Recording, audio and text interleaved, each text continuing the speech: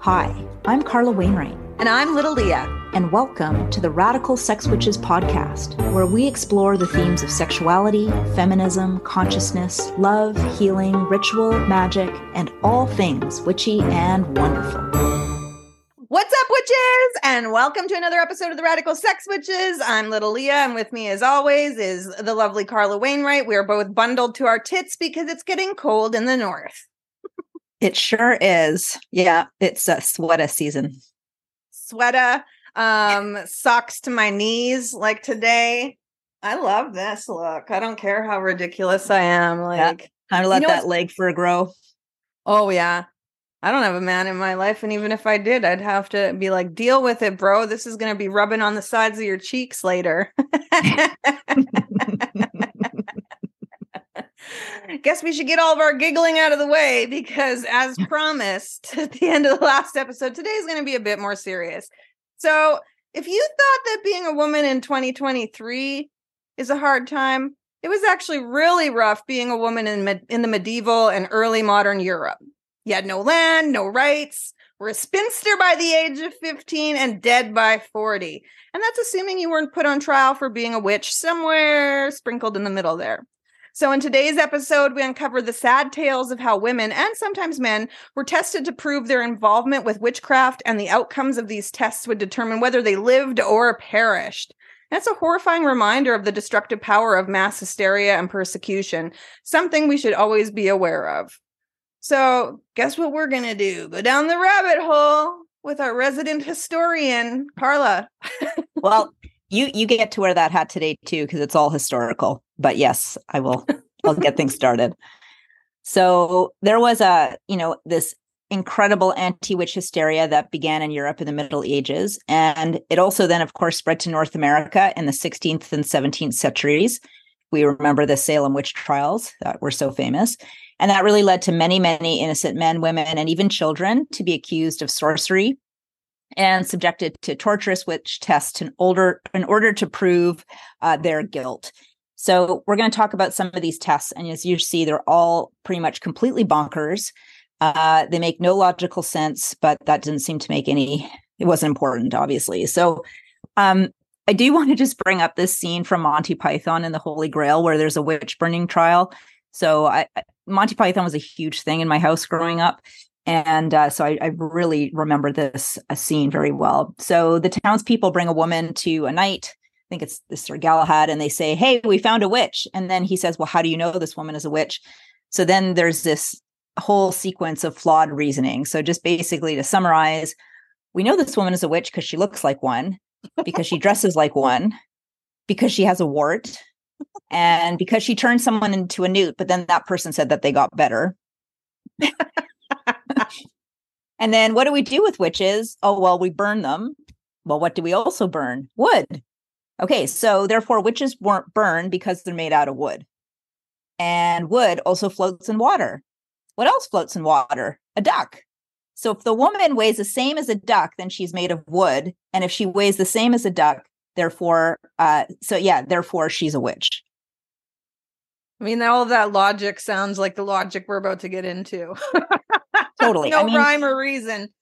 Exactly. And I'm going to link the skit because the skit's actually pretty funny. But it's just so obviously mocking the insane reasoning that was used to try witches. And the trials that we're going to just talk about just make about as much sense as that Monty Python skit. So, Leah, why don't you tell us about the first trial? The infamous swimming test. First of all, I wish that there was backstory of how they came up with these ideas before we dig into them, right? Like the logic part. Anyways, the swimming test, accused witches were dragged to the nearest body of water. Oh God, this is a fear of mine. Stripped to their undergarments, bound, and then tossed in to see if they'd sink or float. So since witches were believed to have rejected the sacrament of baptism, it was thought that the water would reject their bodies and prevent them from submerging. According to this logic, an innocent person would sink like a stone. Oh my God. But a witch would simply bob on the surface. The victim typically had a rope tied around their waist so they could be pulled from the water if they sank. but it wasn't unusual for accidental drowning deaths to occur. Well, no shit. This custom was banned in many European countries in the Middle Ages, only to reemerge in the 17th century as a witch experiment, and it persisted in some locales well into the 18th century. So, for example, in 1710, the swimming test was used as evidence against a Hungarian woman named Dorko Boda, who was later beaten and burned at the stake as a witch. So, yeah, you sunk, but we're still pretty sure you're a witch. Oh, well, you sunk. She must have been innocent, but then she's dead. And and like, how long did they keep them under the water for before someone's like, well, they're not floating, let's pull them up? Like, I'm sure like so many fucking died that way. That's so horrible. Yeah, it's horrifying. And actually, I do know the origin of this. So this comes from even earlier times, in medieval times, where they would throw thieves and people who, they thought were sorcerers, they'd throw them into running water as punishment, and basically, into some like, rapids in the river. And people didn't know how to swim that, obviously. And that was their punishment. So if they lived, then, it was okay. But this then just became an extension of that horrendous practice. Ugh. I've had dreams where I've actually died twice from drowning. Like, I literally, like, an angel told me I was dead and that my lungs filled up with water, like 2 times. So that one, I do not like the swimming test. No, maybe that was part of your story at one point. Maybe. Yeah. Okay. So now we have the prayer test. So medieval wisdom said that witches were incapable of speaking scripture out loud. So they made accused sorcerers and witches to recite selections from the Bible, so usually the Lord's Prayer, without making any mistakes or omissions. Oh my God. Yeah, so any errors that they made was proof that the speaker was in league with the devil. But of course, it was more because they were either illiterate or super fucking nervous, because this was the trial of their life. That's what I was thinking of. They're probably so nervous. Like, don't fuck up. I fucked up. Like, yeah, exactly. So the twisted test of public speaking ability was commonly used as hard evidence in witch trials. And in 1712, it was applied to the case of Jane Wenham, an accused witch who supposedly struggled to speak the words, "Forgive us our trespasses and lead us not in temptation," during her interrogation. And so that, of course, condemned her. And it should be noted, too, that even if you were successful at saying the prayer without any mistakes, it didn't guarantee an acquittal. So in the Salem witch trials, accused sorcerer George Burroughs flawlessly recited the prayer from the gallows just before his execution. But then his performance was just simply dismissed as a devil's trick, and the hanging proceeded as planned. Oh, my God. Yeah. Sometimes I am grateful that it's 2023. Holy fuck, man. Yeah. Well, let's keep going down this fucked up road of tests. The next one we have is the touch test. And the touch test worked on the idea that victims of sorcery would have a special reaction to physical contact with their evildoer.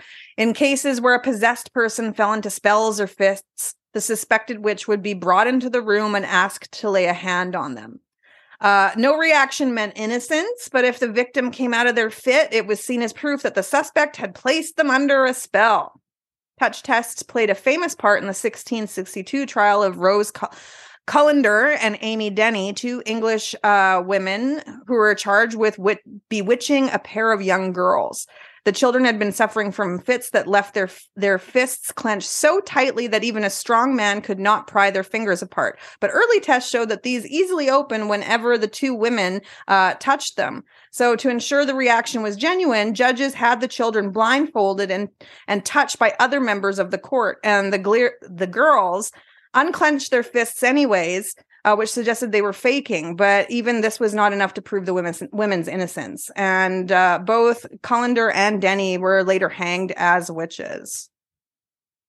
I am not a doctor. I am just a witch. Yeah.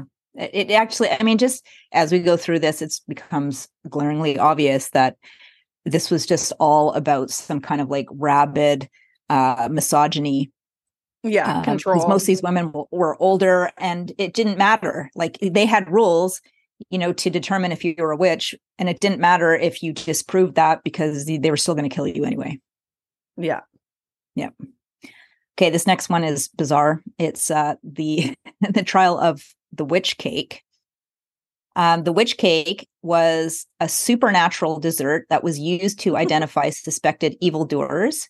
So in cases of mysterious illness or possession, witch hunters would take a sample of the victim's urine, they'd mix it with rye meal and ashes, and then bake it into a cake.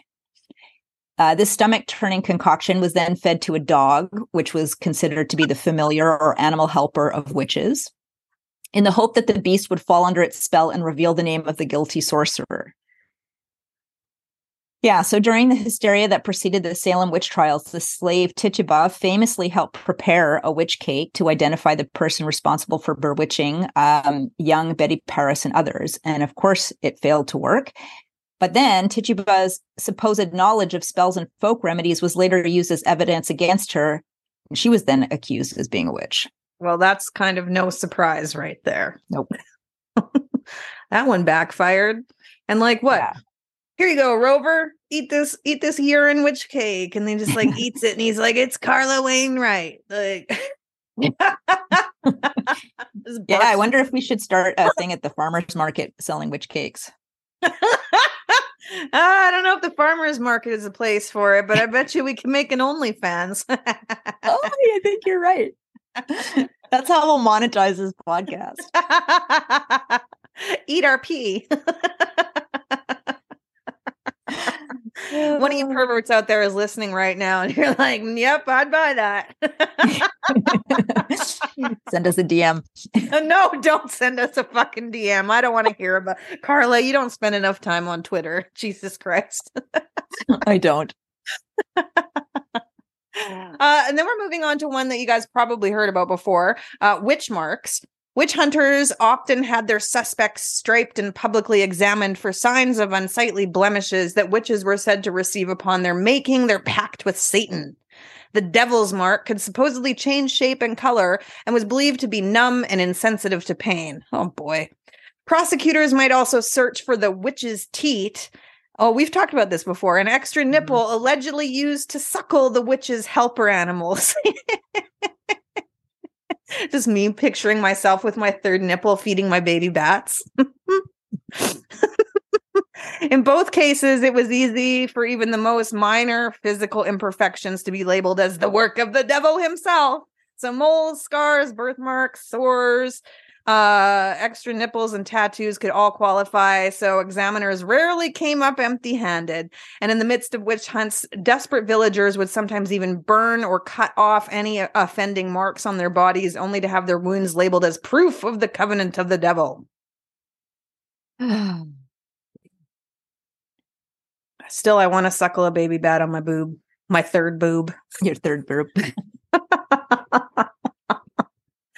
Yeah, man. Can you imagine that hysteria being like, oh, well, what, like my birthmark, man? Like, yeah.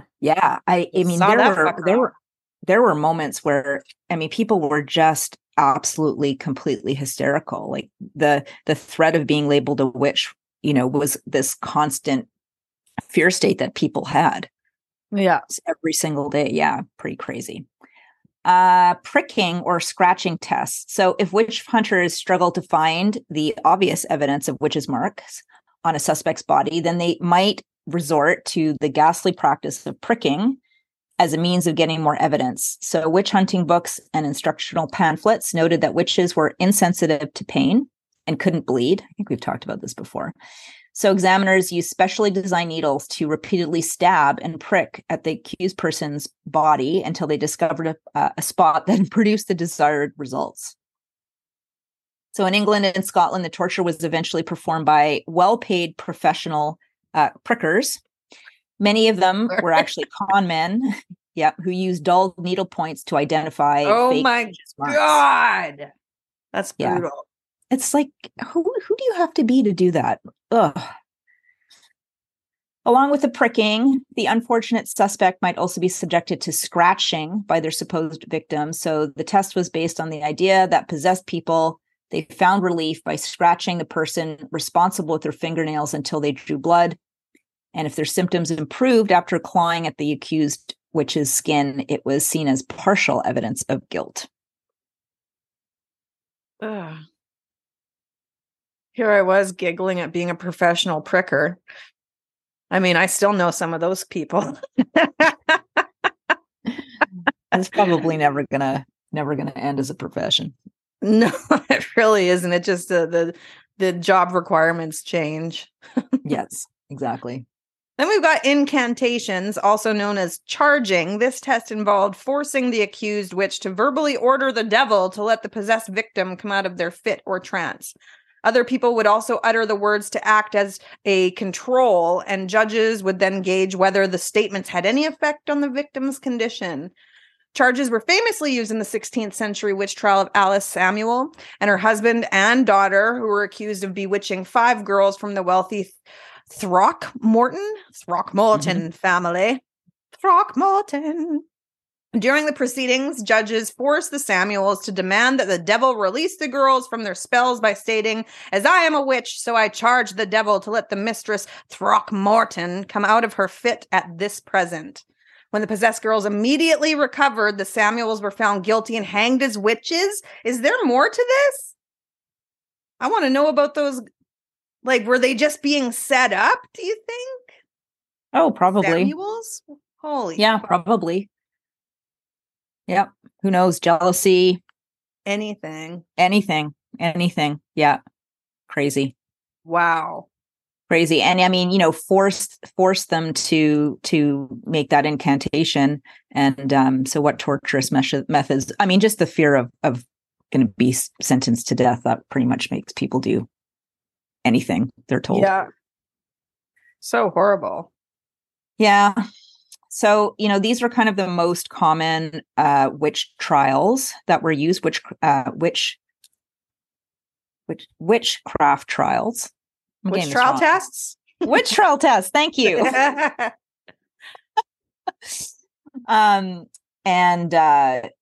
were others, but these were kind of the most common ones that we saw in Europe and North America. And, all of these witch trial tests are horrifying, of course, and to me, utterly heartbreaking. And really, tens of thousands of women died as a result of being accused and then tried as a witch. And death was commonly by fire, so being burned at the stake, beheading, and hanging. And can I just say, also, people loved watching this stuff. Mm-hmm. Yeah. Well, people love watching public executions through the 1800s. If you think of the Wild West, it'd be like, come on, we're going to go see, Shorty McGee gets strung up by his neck in the town square. Yeah. Yeah. So, anyway. And the most intensive witch hunts in Europe were between 1450 and 1650. And most of the last executions were in the late 1700s, early 1800s, which I find super surprising. It's kind of not surprising 1400s, 1500s, but, going right into the 1800s. Mm-hmm. So the very last woman to be executed for witchcraft was Anna Goldie in Switzerland in 1782. And she was accused by an employer of stealing and being a witch. And then she was tortured to confess. And she was actually decapitated with a sword at 48 years old. But then when the word of her execution spread across Europe, her execution was condemned as totally barbaric. So there'd been a real cultural shift that was just no longer considered acceptable. And interestingly, 200 years after her death, someone wrote a novel. Unfortunately, I don't have the name of that person, in 1982 about her, and it revived interest in Goldie's life and fate. And later, a lawyer and journalist named Walter Hauser made it his mission to clear her name. And in 2008, he used evidence of the whole situation to petition the local government in Switzerland to officially exonerate Goldie, which they did. Wow. 2008. I have questions for Walter. What was his passion for specifically her? That's... Yeah. And there's a little museum about her too in a house. Really? Yeah. Maybe he just really believed in righteous, in just clearing her name, and really felt moved by her story, but who knows? And what a drastic difference in time that we live in. Because, like, I mean, first of all, we're here doing this podcast talking about being witches. You can go on Instagram, fucking TikTok, all those places, and we're openly declaring that we're witches. And there's millions of us. And none of us are scared to, you know, like, oh shit, none of us are doing this in secret. That like all of these people, the tens of thousands of people that died before us, basically, they weren't even probably doing anything of the sort that we do now. They were just trying to live a normal existence, but they died for us. And not be noticed. Yeah, exactly. Exactly. But I should say, well, we should just clarify that this is not the case for everyone in the world, even in 2023. No, of course not. In certain cultures, it's still considered, you know, quite serious to be labeled a witch, and there'd be pretty big consequences. But yeah. But, you know, North America and even, you know, there's different places where, you know, we're making Instagram posts about it. Yeah, absolutely. Absolutely. So, yeah. So I know this one was kind of a bit of a downer, but I think it's interesting, and I think it's worth just really recognizing, just how difficult it was to navigate life as a woman. And no wonder women have had it just sort of embedded in our psyche that being invisible is the way to be, because it was dangerous to be visible. And I could just feel the fear in reading some of these, like, you know, I'm just going to the market to go sell my goat milk. And the next thing you know, that rash on my arm, it's obviously the devil. Yeah. Pretty fucked up. And on that note, we are going to be getting back to the on the next episode. Much more sexier topic. We're going to be talking about swinging. Woo! Get on your swing, baby. Anyways, I'm Little Leah. And I'm Carla. We are the Radical Sex Witches, and we will see you next time.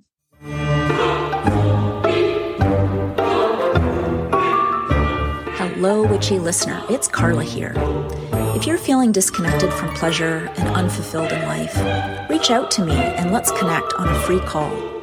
I love helping women like you shift to owning your sexual power, reconnecting to your body, and finding your unique radical sex witch within. Go to carlawainwright.com or find my contact info in the show notes. Let's co-create a life for you that is truly turned on.